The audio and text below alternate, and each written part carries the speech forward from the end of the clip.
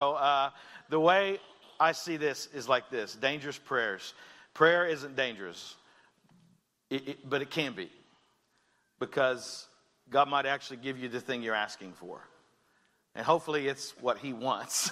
Hopefully what I mean is, hopefully the thing you're asking for is what he wants, because then you'll get it. And so last week we prayed for what? Does anybody remember? Boldness. Thank you. Boldness. We said, God, make me bold. And this week we want to pray, which is an incredible counterpart to boldness, is God, make me obedient. So, question, did anybody pray for boldness this week? Oh, good. That's great. Did you do it? Or do you need the obedient part?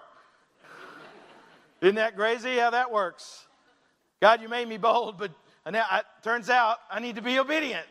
So in order to be bold, I got to be obedient. In order to be obedient, I got to be bold. Hey, look at that. We could spin this thing all day, and we might, but I got a second service to get to. So Natural's next step after praying for boldness is, Lord, make me obedient, because if you want to be bold, then you better be obedient. The story of the Bible is a story of obedience. The story of church history is a story of obedience.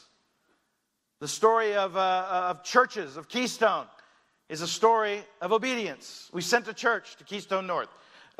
That's obedient. We didn't come up with that. We said we want to be bold. We want to be obedient. And here's what I know. None of you needed me to tell you that the story of the Bible is a story of obedience. Am I right? I know I'm right. You didn't need me to tell you that. Nobody needed to tell you that God wants you to obey him. If you've been in church for more than a minute, you could probably put that part together on your own. But we often don't pray for obedience because we either think we already are being obedient, or we just, we don't want to do that. We don't want to do that. And so, did you ever wonder, maybe you have, did you ever wonder, like, what happens when I am obedient? What happens when I obey God? What happens when God makes me bold, and then I ask for obedience, and he makes me obedient? In fact, it's a fill-in. What happens, or what would happen if I obeyed God? What would happen? There's a great story in Acts 5, which is a counter story, or the next story after Acts 4, not just numerically, but it actually, the story from last week progresses into this week in a very great way. Acts 5, we'll probably pick up around verse 17 and start to look at this question of what happens when I obey God. What would happen? Is it worth it? Should I do it? Should I go for it?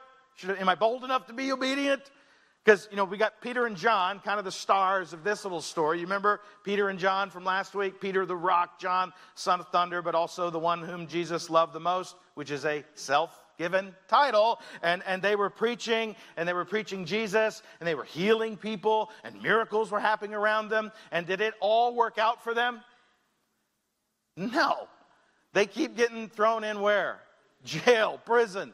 Today we'll see they're thrown into public jail, right? A whole new type of jail for them. And so what we do see, though, is that God, in a very quick manner, is at work in Peter and John's life. And I'm convinced that God is still at work in every single one of our lives.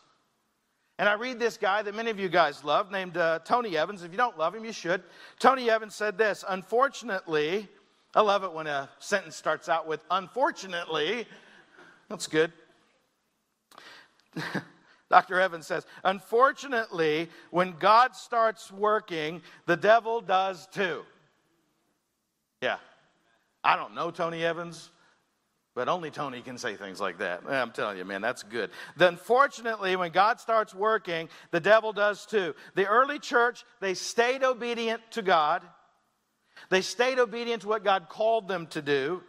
And we begin to see a pattern of what happens when you obey God. And I'm going to show you that pattern today. There's probably other things, but I don't have all day, so I tried to narrow it down. So what happens when I obey God? The first one, I'm starting with the good news. You ready? The first one is this: opposition. I don't remember them. I'll just read it off my notes. Opposition is typical. You like that? Opposition is typical. Let's work on obedience right now. What typically happens? Opposition. Acts 5:17 says this, the high priest rose up, and all who were with him, that is the party of the Sadducees, and filled with jealousy, they arrested the apostles and put them where? Public prison. A whole new type of prison they get to go to now. If you're keeping track, this is the second time in a very short period of time that these guys have been thrown in jail. Yet they're obedient.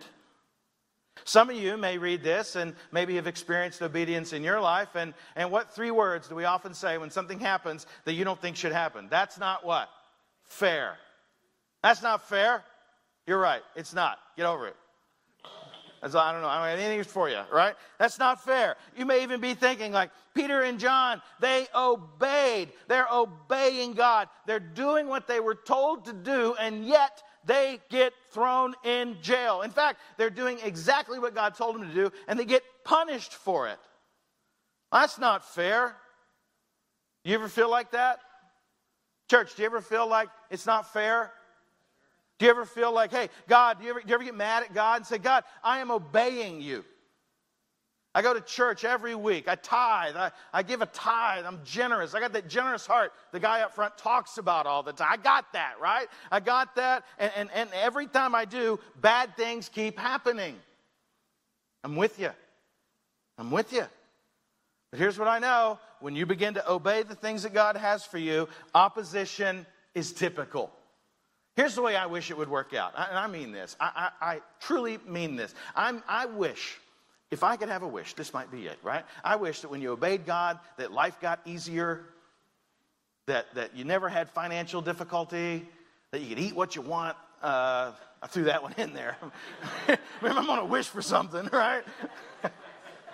Yeah, that the stuff that's bad for you is good for you. I wish that was the way it was. But it's not. It's not how it is. Where did bold obedience get Peter and John? Jail. Got them in jail. What typically happens when I obey? Opposition. Opposition. Here's the most clear and concise way I read. I read this years ago. The guy said it like this. If you're not ready to face opposition for your obedience, you're not ready to be used by God. I'm going to read that again. If you're not ready to face opposition for your obedience, you're not ready to be used by God. I found that true in my life. Have you found that true in your life? When I'm finally ready to face some opposition, then I'm probably ready to be used by God. I found that just about every time I take a big swing, some sort of opposition happens. And I don't mean just people don't agree with you. I mean like opposition. I remember when we were planting the church in Fort Washington. For the first months before we even had, my wife kept getting sick for no reason. Couldn't figure that out. I think we did figure it out. Opposition. Devil attacked my family. That's why I want to say, hey, let's continue to pray for Keystone North. Just because we sent them doesn't mean they're gone. Because they're going to be attacked right now. Because they're doing something new. When they're being obedient, we are being obedient. So you better just, I don't mean go into isolation, but I do mean go into your prayer rooms and pray for them on the regular. Because they will face opposition like they have never faced in their life. And it's very sneaky. It's very tricky. I've come to expect pushback, but I know that the one pushing me is bigger than the one pushing me back. What opposition is standing in your way today? Well, if you prayed for boldness last week and obedience this week, what opposition do you expect to get when you do those things? Because you can pretty much guarantee you'll get some. It's typical. Remember, Tony Evans, remember? Unfortunately, when God starts working, the devil does too. Some of you, I get it, man. You're like right on the edge. You're 49% in. You are, aren't you? You're like, I'm 49% in. 49 and a half. 50 maybe, right? 51? No, because then I know what happens, right? I know what happens. But there's something keeping you back from being obedient to God's call on your life. I don't know what it is. Maybe it's your finance. I don't know. Maybe you think, I got to get my finance straight, then I'll be obedient. I don't know.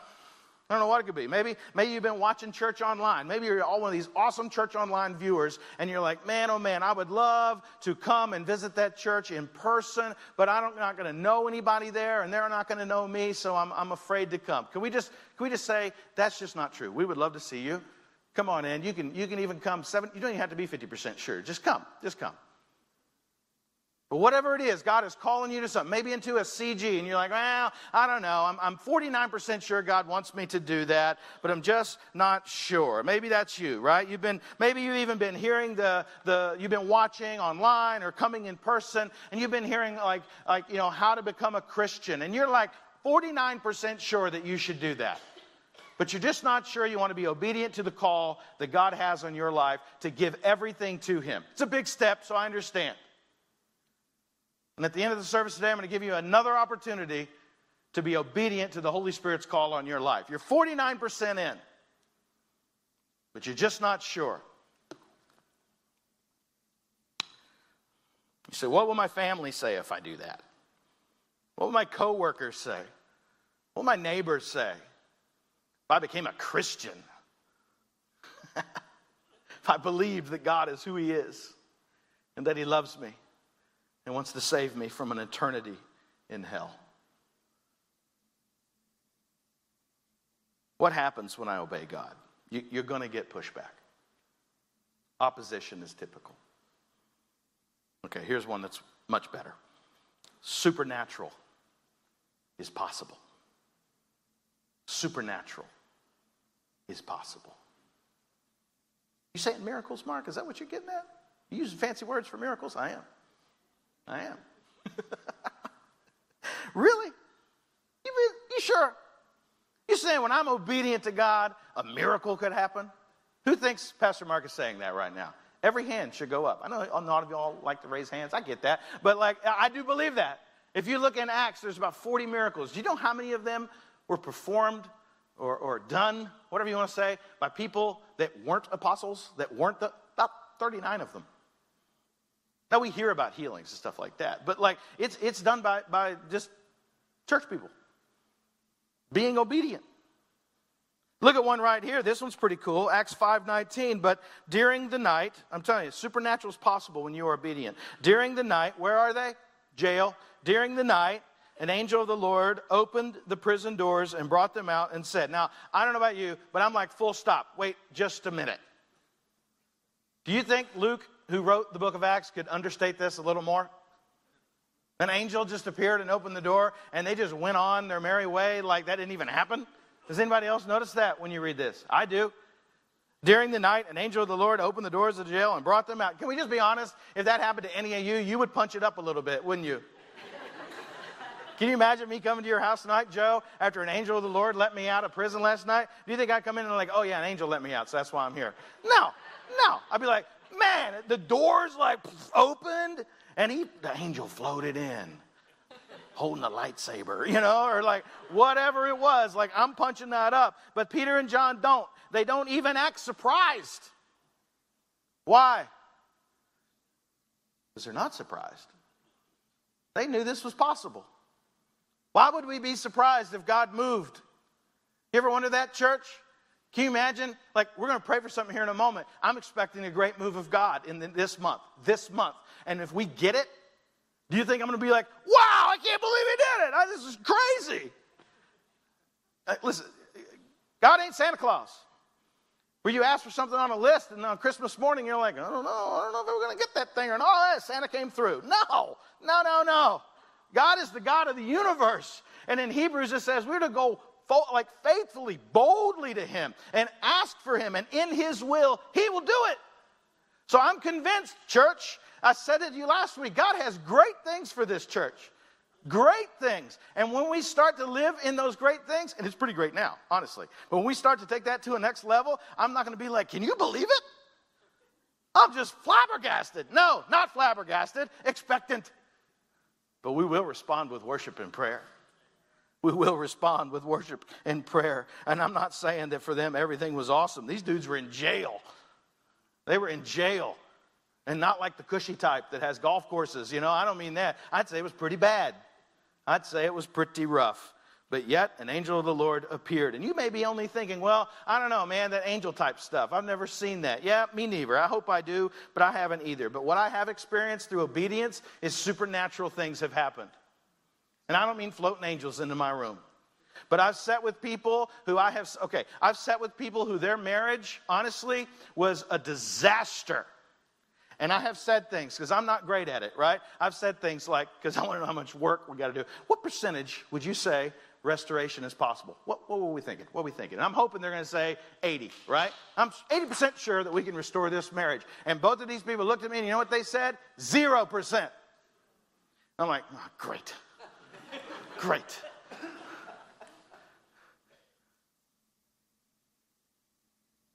But that couple decided to do a hard thing and be bold and be obedient.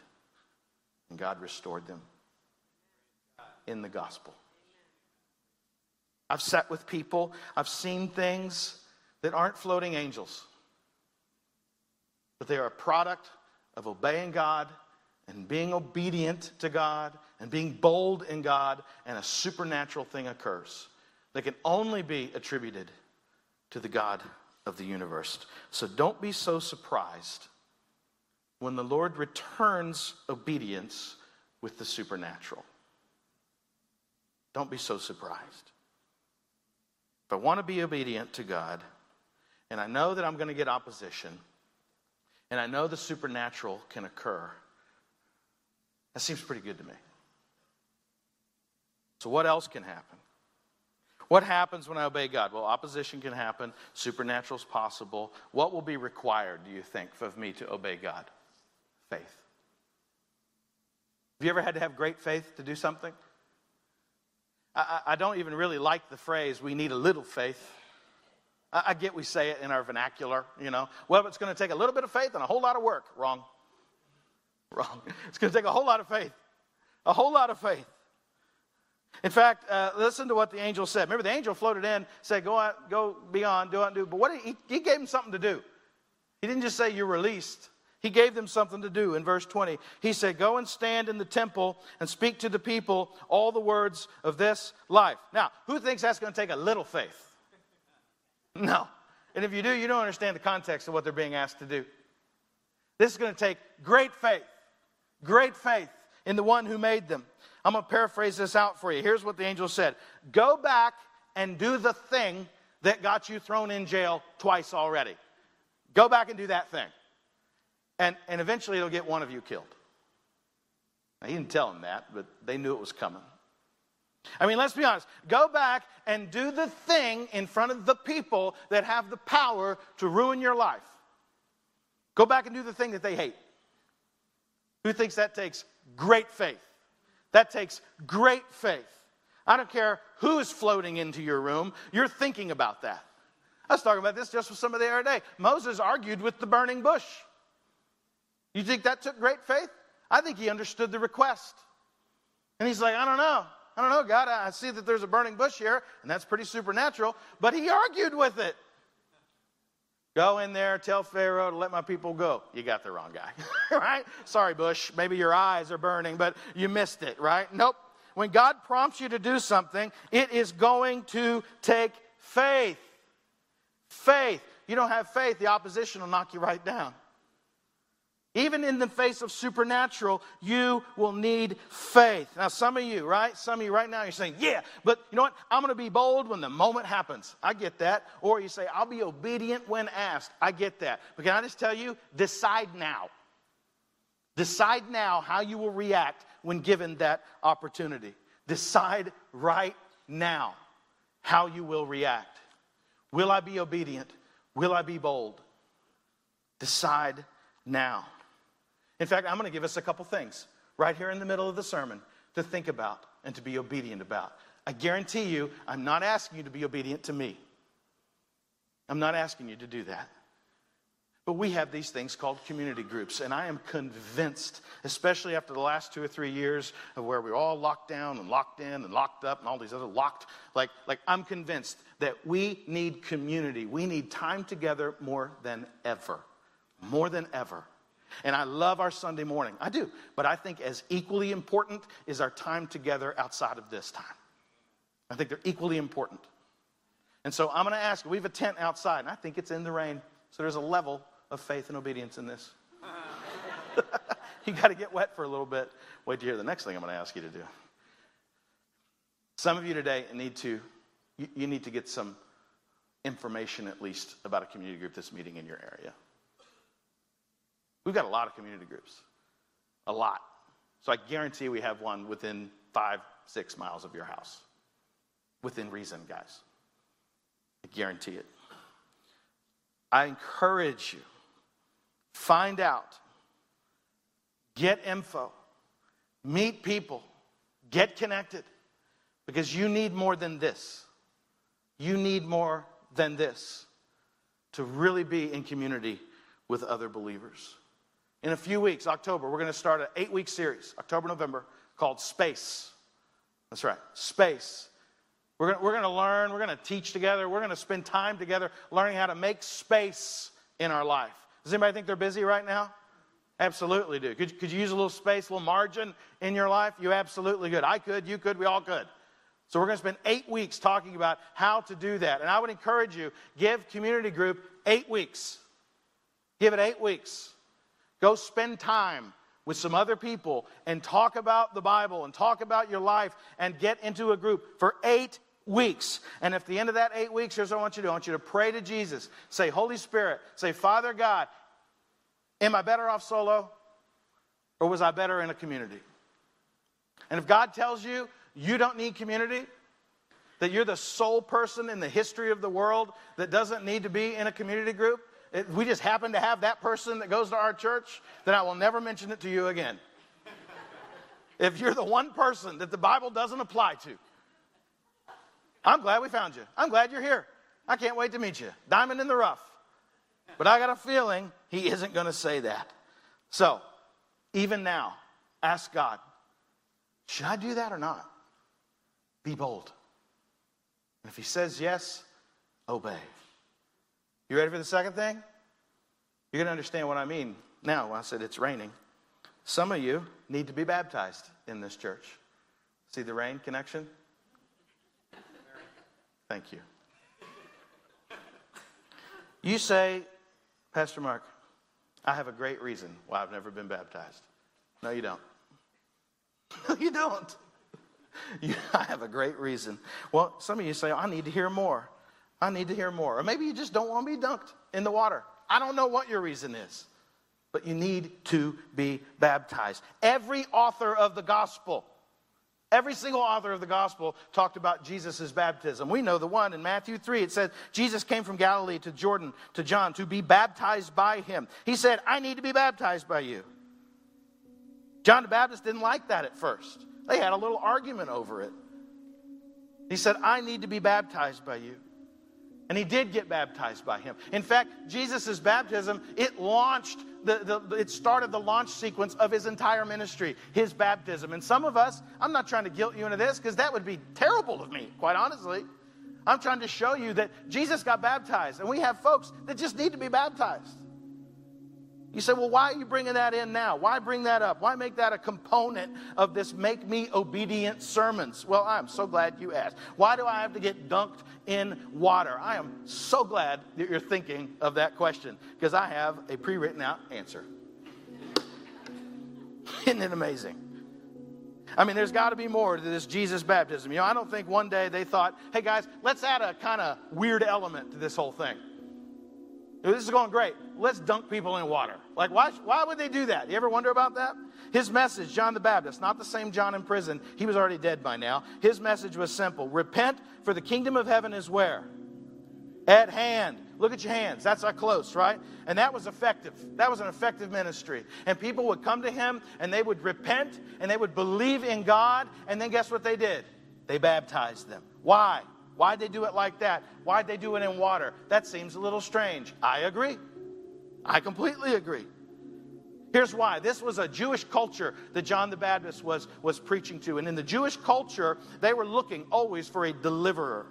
They were looking for a deliverer. We are too, but they really were, because they had lived all through that Moses and the kings and all through the Old Testament. They were looking for a deliverer. And they would go in cycles of, we got one, we don't got one. We got one, we don't got one. And at this point, in Matthew, the first book of the New Testament, God had not given any prophecy for 400 years. So this is one of the we ain't got one times. But now they're seeing that someone is coming. Now they're seeing someone is different. That isn't like Noah. That's not like Moses. That's not like David or Solomon or Saul or any of those guys. This guy is real who is coming. And so a lot of them wanted to convert because they wanted to be a part of a winning team. You ever do that? You want to be a part of a winning team? Or some team you've never followed in your life wins a championship and all of a sudden you're a Golden State Warriors fan, right? You remember that? Thank you. I saw a hand. So how did they do it? How were they converting into Judaism? Because they thought a king was coming. They were right. How were they converting into Judaism? This is important, believe it or not. Here's what they did. 3 things. They offered up a sacrifice. You checking this? They offered up a sacrifice. That'll help. Number 2, men underwent circumcision. This helped with a lot of impulse joining of the Jewish culture, right? They had to think that through a little bit. And if you don't know what circumcision is, ask your dad, okay? And third, guess what else they did? They got baptized. Very differently than how we get baptized. In this culture, they would have taken all their clothes off, gone into the water, and dipped completely in. We don't do that part, okay? And when they came out, they were completely new, fully recognized into that culture. And so John the Baptist sees this and he says, we need a baptism like that, but of repentance. That when people are saved, when people become believers, they need to identify with their new king. They need to identify with God. And so people were, the kingdom is near, the kingdom is at hand, and they were coming in flocks.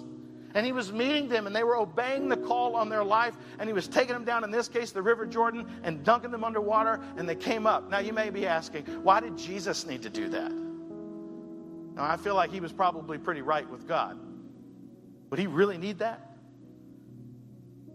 Well, you're right, he was. But Jesus' baptism was so amazing. In fact, he got in a little fight with John about it. He went down and says, I've come to be baptized. And John's like, I can't baptize you. You're the king. And Jesus says in Matthew 3, he says, let it be so now, for thus it is fitting for us to fulfill all righteousness.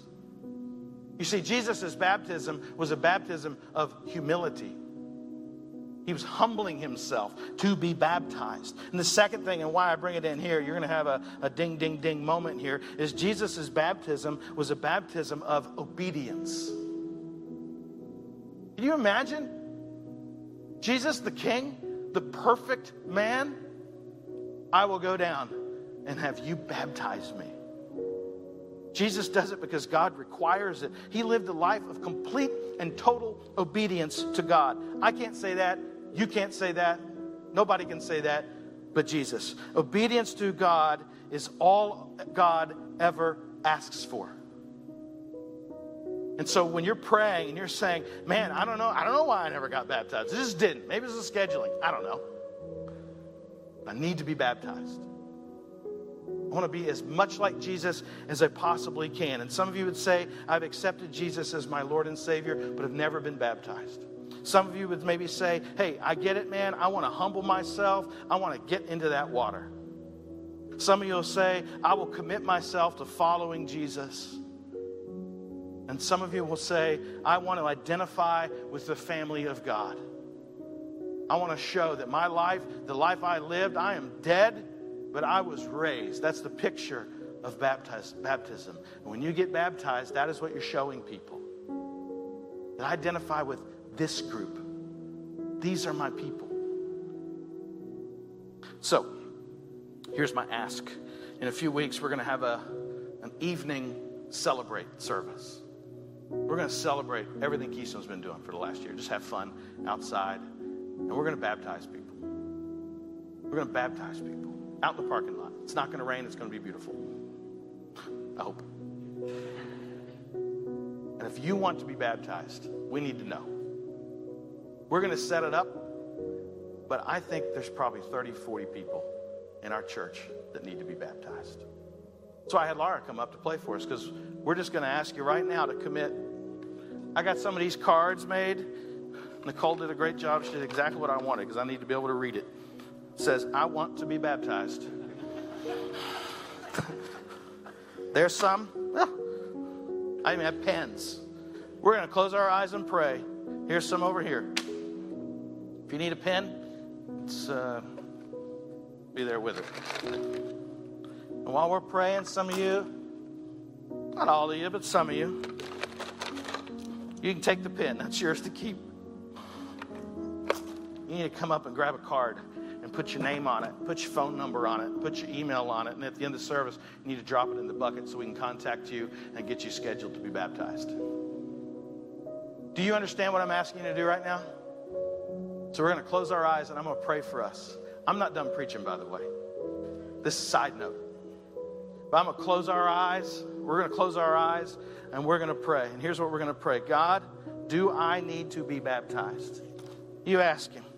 God, do I need to be humble like Jesus and be baptized? God, do I need to be obedient like Jesus and be baptized? And if there's even a whiff of yes, you have an opportunity in this moment to be immediately obedient. And come up here in front of everybody. They're going to see you. You know, the old, everybody's got their eyes closed, nobody's looking around. Who cares? Who cares? You can come up and grab a card right now if you want. As we're praying, seeking the Lord. God, do I need to be baptized? Because if you do, you can fill this card out. I'd love for you to get baptized on September 25th at night. But it doesn't have to be that night. It can be any time. Thank you. We already got a couple people. See? Isn't that cool? Anybody else?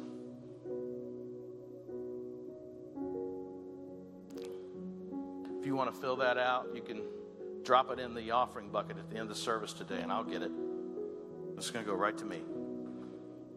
Print clearly. Name. Phone. Email. God can do a lot with an obedient church. God can do a lot. As we're continuing to pray. That's awesome. Grab that.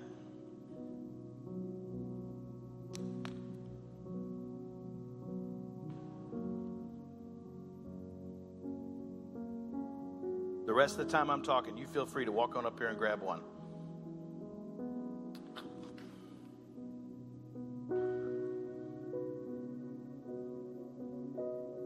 As you're praying, I'm going to preach the rest of this message. Because in Acts 5:21, it says, when they heard this, they entered the temple and they began to preach. They were obedient. Immediately. The high priest came and those who were with him, and they called together the council and all the senate of the people of Israel, and they sent to the prison to have them brought. And it says, but when the officers came, they did not find them in prison. So they came and they said, we found the prison securely locked, the guards standing in the doors, but when we opened them, we found no one inside. They were looking for people that weren't there. The captain of the temple and the chief priest heard these words, and they were greatly perplexed about them, wondering what this would come to. And someone came and told them, look, the men who you put in prison are standing in the temple and teaching. It's amazing. And the captain with the officers went and brought them, but not by force, because they were afraid of being stoned by the people. Well, that's a change, isn't it? When they brought them, they set them before the council, and the high priest questioned them, saying, we strictly charged you to teach in this, to not teach his name, and yet here you are teaching. You're doing it. If you need a verse to sum up everything today, here it is. Acts 5:29. We must obey God rather than man. We must obey God rather than man. When you are obedient, you will most likely meet opposition. You could unlock a miracle, and it will require faith. Father God, I know there's folks here right now. They don't want to miss it. They don't want to miss it. they're 49% sure. But you are putting a hold on their life. You are calling them and you are saying, come home. They need to give their life right now to you, Jesus. They need to give their life right now to you, Jesus.